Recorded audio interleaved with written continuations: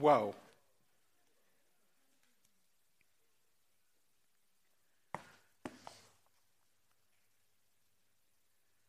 Kind of my appetizer today is kind of like this.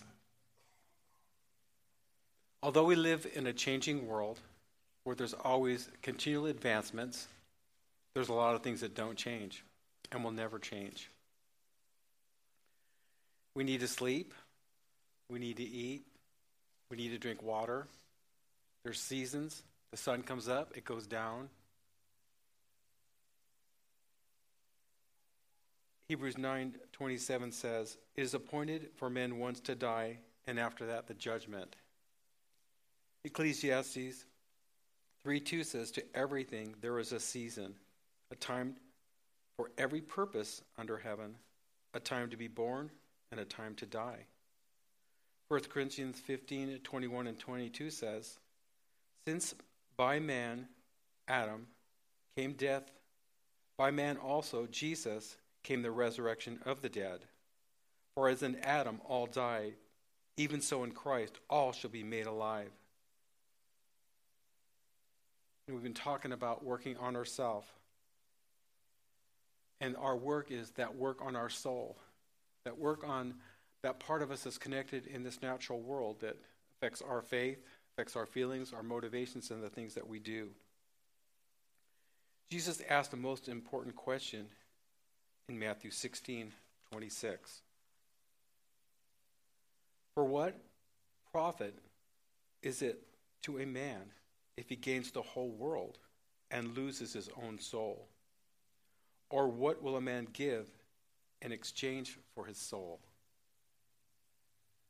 You know, working on yourself, that verse we've been talking about the last couple weeks, is really about working on our life, working on the things that are important to us, our values, our principles, what's motivating us, what's driving us to live our life.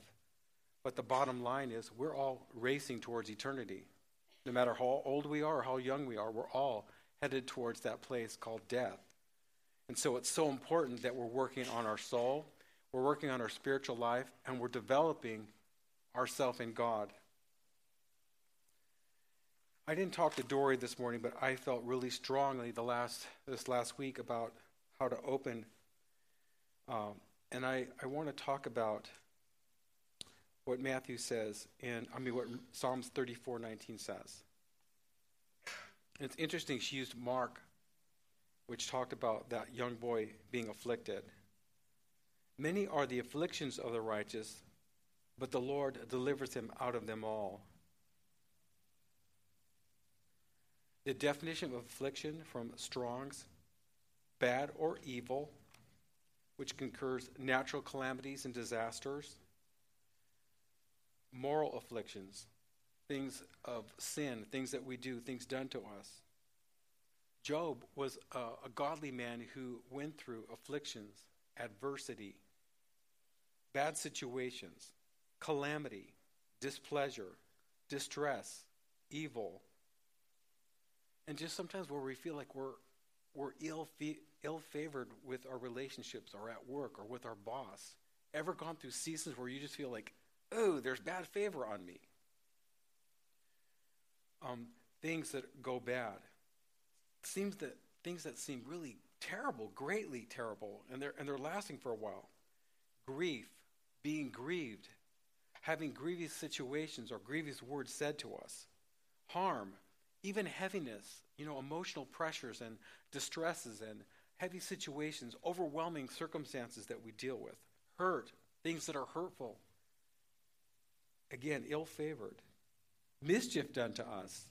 Sometimes we get ourselves into mischief. Our kids get into mischief. Trouble. Wickedness. Things that go from bad to worse. Wretchedness. Wrong. That's all the definition. That is a huge definition from the word afflictions in the Strongs. So this is the world we're living in.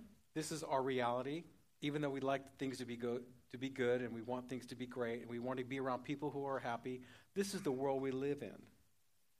But Jesus gave us some parameters and how to deal with the evil world that he's called us into as Christians, to go into. He says, go into the world. He's asked us to go into this evil world, to not separate, to not hold back, but to go into the world. But it's interesting, if you read the Lord's Prayer, the Our Father prayer in Matthew 6, Jesus says to pray this. And again, think of how God provides for us. He provides for us daily. He gives us our daily bread. When the children of Israel were going through the wilderness, every day they had to have manna. Every day God provided water. So there are some daily things. So Jesus told us as believers, there are certain things we should pray for every day. And one of those things was Jesus said, pray this over yourself. Lead us not into temptation, but deliver us from the evil world. How interesting, we're going into evil world. Evil things can happen around us, sometimes even seem like they overtake us and happen to us. But we're to keep praying that hedge of protection. That's what Job did back in Job. He prayed it over his kids. He prayed it over his family. He's prayed over them in case they would do some sin. But it was permission that Satan got to take advantage to test Job is where he got through that hedge. So even though you may be praying and you're going through difficulties, you're going through afflictions, don't stop praying that prayer. And realize if you are going through afflictions, God is going to do something for you and through you and to you during those afflictions. You are going to get stronger in your faith. But maintain your prayer. Maintain your covering of prayer by saying, Lord, deliver me from evil. God, deliver me and keep me from temptation. Lord, I pray over my family. I extend this hedge of protection over my family, that they would be open to the gospel, that they would be open to you, that you would protect them from evil. Lord, I extend my prayer in faith because Jesus told me to pray it. God, deliver us from evil. And if you're in a situation, if right now you feel afflicted, you could pray that prayer. In fact, I want you to stand right now with me. And all of us have things that we're bugged with, that we're irritated about. Maybe it's a grief, maybe it's a pain, maybe it's a sickness. But why don't you could even humble. I know you could pray, and you could pray out loud if you want, but why don't you just pray even loud enough so you can hear yourself? I want there to be a hum in this place for a few minutes as we pray about those afflictions. Let's pray them. Let's ask God to deliver us. Lord, we begin to pray right now. And I pray, Lord, against afflictions, Lord, over these people, over myself. I pray against the evil and the resistance, Lord, to your will. I pray even against the resistance that the Satan uses over my own will and soul against what you want me to do. I pray against the things that come against our sober living home. I pray against the things that are hindering us from moving forward with the church. I'm praying for things of doubt and unbelief that are hindering our people. I pray against discouragement, Lord, over them. I pray against situations that are binding them and keeping them from moving forward. I pray against oppression that tries to steal our joy. I pray against the effects of grief and loss. Lord, you told Adam and Eve in the day that they would eat, they would open a door to death and they would die. I pray against death that has touched all of us and brought us grief and sorrow and loss. And I pray against these afflictions, Lord, that we have to deal with while we're in this body. And I pray against them in the name of Jesus. And I ask, Lord, that you would help us. Jesus, even as you told us to pray this Our Father prayer every day, I'm praying that you would release us from evil today, that when we go out today, we would see breakthroughs, God, because we're praying these prayers. And we're extending this hedge over us and our family and over all those that you would have us touch. And I pray we'd walk out of here today with a freedom in the name of Jesus. Amen. You can be seated. How many believe that resonates with you, that you need to pray against the afflictions that come against you? Many are the afflictions of the righteous, but the Lord delivers us out of all of them. And you may be in the middle of something, or you can reflect on what you're going through or what you have going through, and okay, it's not done yet. But don't stop praying. Jesus said we're going to be in afflictions. Look at the afflictions Jesus had to go through. We're talking about this is, the Passion Week going into it. Jesus, he had to face rejection from religious leaders who was representing from his family, the Israelites. They were going to reject him, and then he had the Roman people against him. And then in his own disciples, he had a Judas. Talk about afflictions, talk about evil. But Jesus maneuvered through his life to accomplish his will of dying for us, that his blood would cover our sins, that we might be born again, have eternal life, and this relationship with God. So whatever afflictions we have as Christians, we are going to press through, we are going to break out, and we are going to overcome. I don't care how long it takes. I don't care if it's till your dying breath on your deathbed, you get the answer. you are going to persevere, overcome, and persist and get through all the afflictions that Satan's trying to throw out. He's trying to stop your faith. He's trying to stop the witness of God. He's trying to stop the faith that you have. He's trying to stop the prayers that you have that are powerful to break strongholds, not only over your life, but over the life of the people you're supposed to touch. We're talking about working on ourselves. Here's another scripture about afflictions. One more before I shift gears. James 5:13. James asks the question so we can counter the afflictions that surround us. Is any of you among you afflicted? Let them pray. So anytime you're feeling afflicted, pray.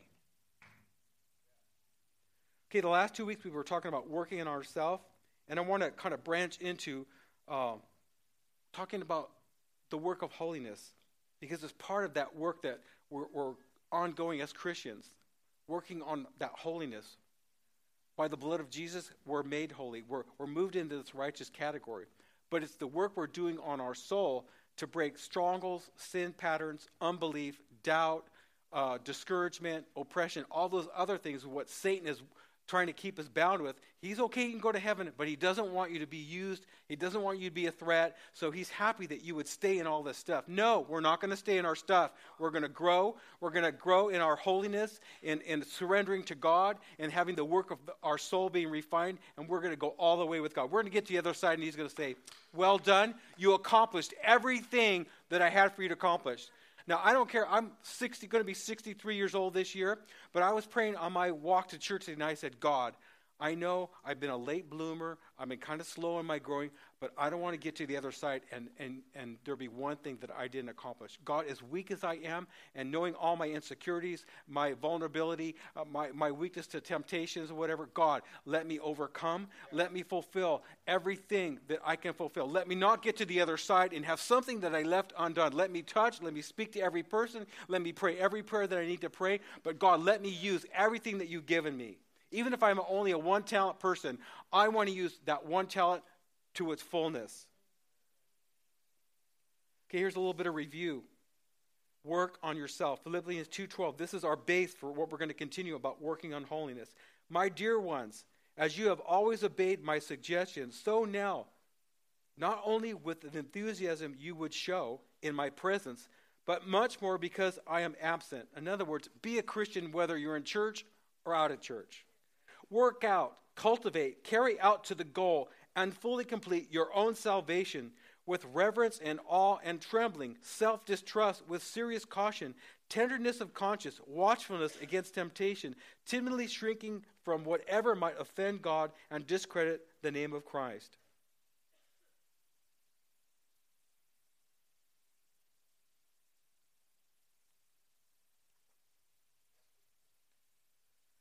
I know most of you, or a lot of you in this technology society, end up doing more work because you're working. How many work on your computer? You're calling you're doing emails from home. I mean, you're actually doing more work. Actually, technology is really cheating you because you're doing a lot more work and you're not getting paid for it. Everybody's asking you to work. Some of you kids are going to school. How many have to do homework? College homework? Yes. Work. It's a bad thing, huh? Yeah, it's bad. Well, God is telling you, you got to work too for him. You got to work on yourself. You got to work on yourself so that you're not handicapped in any area where you're not functioning as a strong believer in Christ. So he's asking you to work on yourself. And it's interesting that the Holy Spirit is right there living inside of us, and we know what we got to work on. Let's make a decision to say we are not going to give God any other substitutes anymore. He's asking us for this thing. Let's not substitute something else. Let's not work harder in another area when he's asking us just to do this. Actually, if we'll do what God wants us to do, we're going to have a lot more rest because the blessing of God exists and is poured out upon us when we're walking in the grace of God. And the grace is in carrying the yoke, the responsibility that he's putting on you, and doing just what he wants you to do. You remember this, you won't work alone, Philippians 2:13.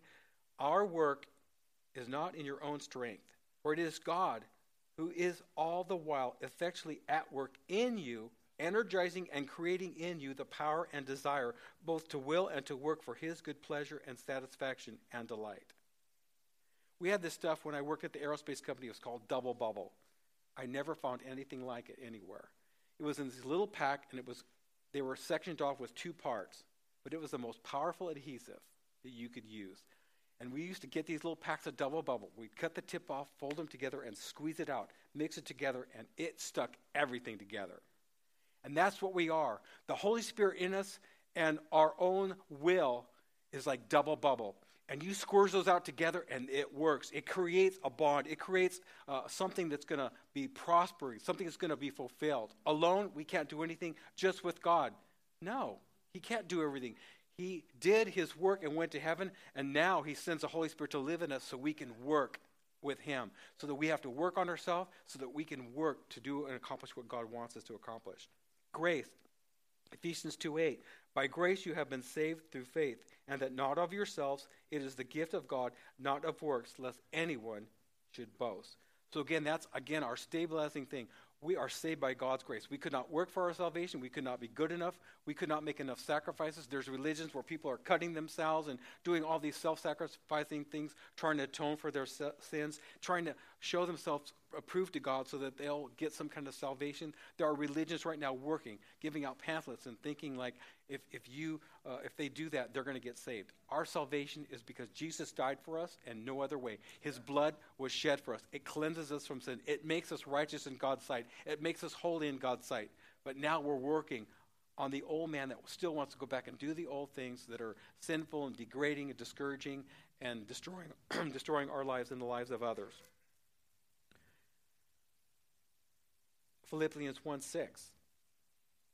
I am convinced and sure of this very thing, that he who began a good work in you will continue until the day of Jesus Christ, right up to the time of his return, developing that good work and perfecting and bringing it to full completion. Again, that work on our mind, will, and emotions that accomplishes and strengthens our spirit. And when our mind, will, and emotions get right, our thinking is right, our thinking is biblical, our spirit has such a platform for ministry, because then our soul directs our will to get our body into motion. We find ourselves volunteering for things. I can remember just starting to move from just being a pew sitter into active involvement. It was scary, but when I started making those steps, God's grace stepped in, and I found myself involved with different things. When I got married, it changed. A whole different thing happened. I started working on my relationship with my wife. It was like I went back to kindergarten, learning things. Then as a couple, we started working in the nursery, and then we started working with the toddlers. And then it branched out in another realm where I started doing teaching. Every step was scary for me. Every step was a challenge. Every step was fearful. But when I took that first step, the grace and power of God stepped in where I stepped up, and there was a growth. There was like fruitfulness. There was ministry that happened, and I found this fulfillment. In fact, the more you get involved with something, the more it becomes part of your life, and the more you enjoy it. The more you get into using your gift and serving God, you're going to get into God more. It's going to be more of a priority. You're going to adjust your priorities and shift the things that are important to you. Grace and works.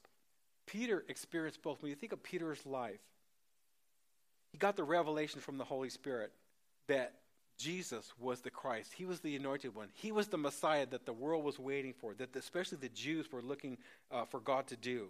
That was the grace moment. When Peter found himself denying Jesus and he felt so broken, he found grace in God's eyes through Jesus, and Jesus restored him at that fire. After he rose from the dead, and he came back and started visiting and showing himself to the disciples.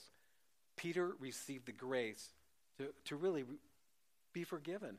And he was asked to step up and to another level of responsibility as a follower of Jesus. To go and tell people that Jesus rose from the dead. To go and tell people that they can be saved and alive and born again in their spirit because of what Jesus did. And so he, again, was a participant of grace. He received grace. When he healed that person after he was baptized in the Holy Spirit in Acts 3, he heals that crippled man. And he says in Acts 3:12, by my own godliness and holiness, that man wasn't healed. He just was an extension of that healing power. But it wasn't by something he did. It was by the grace of God coming through Peter's gifts and the empowerment that he had. He began to touch and do the miracles that Jesus asked him to do. You might say that Peter found a resting place in God's grace, God's power and ability, God's ability to forgive, God's ability to equip. In Acts 15, Peter defends grace against works. He was addressing a party of the Pharisees, but these people had accepted Christ. But after they accepted Christ, they began to teach the laws of Moses again, that people could only be saved by obeying the commandments. Well, that wasn't totally it. In Christ, we now have the power to keep commandments. And when we miss, we ask for forgiveness, but the Holy Spirit is still the one that helps us keep the commandments or work on keeping the commandments. And so we find that grace and works begin to have a function together in our lives as Christians. And interesting, Peter, who talked about grace, who defined that grace is grace and works to be saved is not grace, and we cannot be saved by our own works, also brought in the fact that works are to accompany our faith in Jesus Christ as believers in Christ and as those who are growing spiritually. In 1 Peter 1, 13 through 16, with minds that are alert and fully sober, set your hope on the grace to be brought to you when Jesus Christ is revealed at his coming. Again, he's going to balance grace and work. As obedient children do, not conform to the evil desires. There's no grace when we practice evil. When we practice sin, we kind of put God's grace into neutral. Do not conform to evil desires you had when you lived in ignorance before you heard the gospel. Again, Romans 12:2, the renewing of our mind to what God's word says. Then we use our works, we use our will to activate and practice what the word of God is saying to us. But just as he who called you is holy, so be holy in all you do. For it is written, be holy because I am holy. Again, it's God calling us into this partnership, this relationship, this cooperation with him. Again, it's connected deeply with the Holy Spirit in our relationship through prayer, through reading the Word. We're developing this deep relationship where we're hearing God, and then out of hearing, we're able to respond. We're able to cooperate. Christ's work made us holy so he could live in us and empower our works of holiness. He restored our will. And our will is so a part of the progress of becoming holy, having that work of holiness. Holy Spirit plus our work will work holiness in our life. The definition of holiness: sacred, physically pure, morally blameless, consecrated, most holy, becoming one with the Lord. I don't know about you, but that word makes me feel uncomfortable. Because when I read that God is making me holy and he's asking me to be holy, I'm aware of all my sins, my weaknesses, my failures. The Romans 7, Romans 6, where it's talking about the things I want to do, I don't do. But it's a work of grace. It's a work that is something we practice. It's a cleansing thing that happens because the Holy Spirit is working with us and we're cooperating. I think of when I was dating. I would come home from work, and that was before we had coveralls. I'd come home all dirty. I'd have to put a fresh pair of jeans on every day, but I would come home after working all day, shower, get all clean, make sure I was shaved, use my deodorant, and I'd go over and meet Dory at her house where she was living with her pastors at the ministry house. And I'd spend probably till late there, but I was always getting all sharp, putting the best clothes I had on, which were my newest jeans, my sharpest button-down collar shirt, and it's that whole thing of practicing with Jesus. He makes us holy, and it's almost like we start cooperating. We start being convicted and by the Holy Spirit of things he wants to make these adjustments. And really the things that he asks of us, they're things we pretty much already feel ashamed of. We already feel convicted about. And this work of holiness is not something like he's standing up there just frowning at us. It's something he's working on us. And some things maybe it's been a long time we've been struggling with, but these are the things that we're going to find ourselves surrendering to God and finding him changing us. What is the purpose of holiness? It's our key verse for today, Hebrews 12:14. Work at living in peace with everyone, and work at living a holy life. For those who are not holy will not see the Lord. It's interesting. The whole thing about holiness is getting closer to God. He's a holy God. He makes us righteous so that we can have fellowship and be holy because he wants to relate with us so badly. He loves us so much, but he wants us to clean up. Just like, I don't know, maybe you, husband or wife, they won't go to kiss you and your breath is bad and they kind of like, so you go brush your teeth or you use a little mouthwash. God wants us to be so close. He wants to embrace us, and so he wants to clean us up. He wants to do the things that we can't do for ourselves because he desires intimacy. He desires deep holiness. He desires that deep communion and fellowship, and so he's asking us to cooperate with the work he wants to do. Holiness is about the closest relationship with anyone, which is God. Think of it, before even there was anybody else besides Adam, it was Adam and God. Relationships all kind of trickle down from our relationship with God. Feel like you want a better relationship with your family? Seek God more. Determined to, like that first part of that verse that just read, seeking to love people and be close to them. Work at living with peace and loving people, letting God's love come out of your heart. You want a better marriage? Love God more. Ask God for help. He wants your marriage to be good. Marriages are feeling like crazy. Christian marriages, like crazy. The world is so hard. Things are so difficult, the afflictions. The love of God is waxing cold. But Christians, we have the source of love. There's no reason to separate. There's no reason to divorce. There's hope. There's forgiveness in marriage. There's ability to reconnect and reconcile. If you've been divorced and you're hurting, God wants to be that first place in your life. He wants to restore you. He wants you to make you feel valuable again and not rejected. God shows us to be holy in Ephesians 1:4. Everyone wants to be chosen. No one wants to be rejected. God chose us. Even before he made the world, God loved us and chose us in Christ to be holy and without fault in his eyes. Work on holiness, Corinthians 7:1. Since we have these promises, dear friends, let us purify ourselves from everything that contaminates body and spirit, perfecting holiness out of reverence for God. Again, holiness is part of that function that works within us to even bring more of the promises of God into our lives. He also talks about our fellowship. Watch who we fellowship with.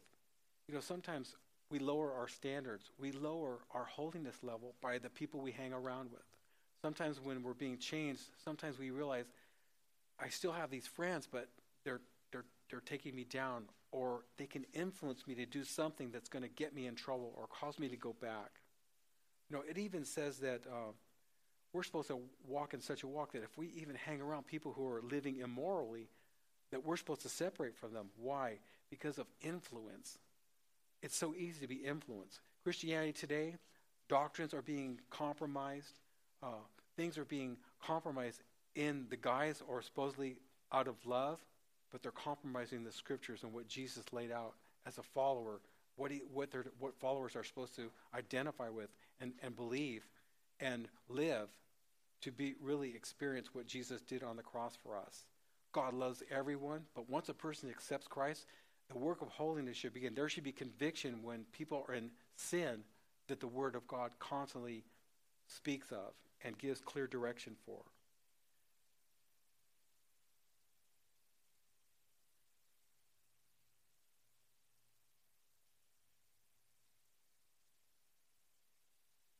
What's that? Oh, sorry, 2 Corinthians, I have a correction. I put a 1 instead of a 2. Thank you. Keep receiving grace, Hebrews 12:15. Be careful. Also, again, we start talking about holiness, you can get in this mindset, okay, I'm in this work mindset. It's so easy for us to shift from grace to works or from works to grace. Oh, this is too hard. I'll not do anything. It's this fine balance between works and grace. Again, you're not going to be saved by all the works you do, but it's this cooperation with the Holy Spirit and listening to him and practicing. And you may fail when you start practicing, trying to really change the levels of holiness where you feel like God is really trying to change you. Don't give up. Keep practicing. Keep confessing your sin. Keep asking God to change you. Keep cooperating with the Holy Spirit. When you make a mistake, don't beat yourself down. Run to the Father. Think of it. When the ark, which represented the presence of God, was with the children of Israel, everything in that box was the presence, the power that went before them. When they were moving that ark, and they weren't doing it like they were supposed to put the poles to it, and the priests were supposed to carry it, but they had gotten laxed in their practices about what God had said about being around holiness and being around God. And they started just throwing this thing on an ox cart, and they're moving it down the road. So it starts to tumble over, and Uzzah, who is just ignorant, puts out his hand to touch the ark, and boom, he's dead. It's the power of God is now in our life. Think of it. Holiness now resides in us. And so all we're doing is cooperating so the container gets a little bit more holy every day, a little bit more righteous. We're walking a little bit closer. What happens when we're holy? Greater revelation, greater understanding, greater power of the Holy Spirit flows into our lives, greater empowering of our gifts because we become single-minded and single-focused, and we become aware of what God and how God wants to use us. Again, God wants your holy life that represents God, and it's full of God like the ark. It wants to be reflected in the people you're around every day of your life, your neighbors, your friends, your co-workers, the people you at the grocery store, the people at school, everywhere you find yourself. The glory of God, the holiness of God wants to come out. It wants to be reflected out of you. I wanted to talk about the word justification really quick. We are made right with and before God by the blood of Jesus Christ. That's God's mercy and grace extended to us by our faith in what Jesus did. Romans 5:18 says, as through one man's offense, Adam, judgment came up on all men, resulting in condemnation. Even so, through one man, Jesus' righteousness, his righteous act, the free gift came to all men, resulting in justification of life. So Jesus justified us so we could be with God and him and have the Holy Spirit live in our lives. He justified us. We don't have to do anything but receive it. Sanctification is the secondary work we as Christians are going through since we accept Christ. We're born again and our spirit is alive. And sanctification is just a fancy religious word that means cleansing. Sanctification might say it's the holiness process, or it's the cleaning process of God restoring and renewing our mind, healing our emotions, restoring our soul.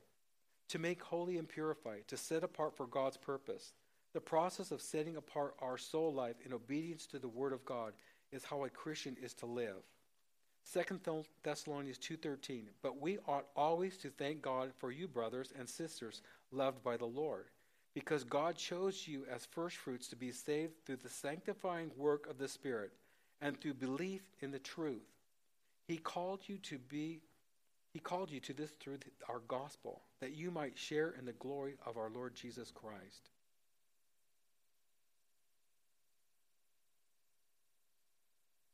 You know, when I think about how we started off talking about afflictions and the things that we go through, I don't know about you, but when I accepted Christ as a little kid, I thought my world was going to be perfect.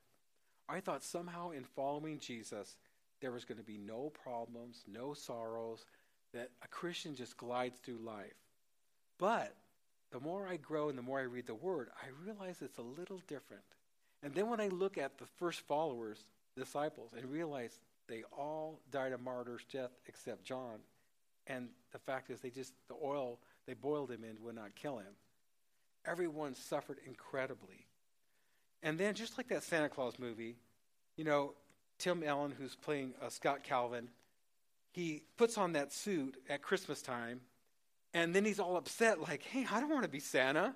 And the guy, tells him, hey, you put the suit on. And then he shows him the claws. That little lines around that card is the claws. I have found that there's a clause for us as Christians that covers everything. It's Matthew 16:24 out of the Amplified. Jesus said to his disciples, this was before any of them were martyred, if anyone desires to be my disciple, let him deny himself, disregard, lose sight of, and forget himself and his own interests. Take up his cross and follow me. Cleave steadfastly to me, conform wholly to my example in living, and, if need be, in dying also. Man, that's our clause as Christians. We don't have a get out of jail free clause. This clause saying, you bought in, okay, you got eternal life, but you're not in eternal life yet, you might have to give up your life. And it's just the fact that we have to walk with him as individuals. We have a personal relationship with Jesus Christ. Some of you are going to get through, and you're going to have a great life. Some of us step back as we examine your life, we think, man, they had it made. They had it made in the shade. They were blessed in every way. We might look at someone else's life, we see all kinds of problems and things and everything going on. The thing is, we don't know what God has for us except what we're living out in our life. But there's a grace of God for however and whatever he's asking us to do. Whatever the cost of us following him, there's going to be grace to live it out. There's going to be challenges that you're going to overcome because of your faith, and because of the faith he's put in you, and because of the power he's put in you. But the bottom line is, you are going to have to answer or step up to whatever he asks of your life. That's our clause. Would you stand? We're going to close right there and go into a time of just some closing time of prayer if you want prayer. And I hope you're encouraged today and get to keep moving into holiness.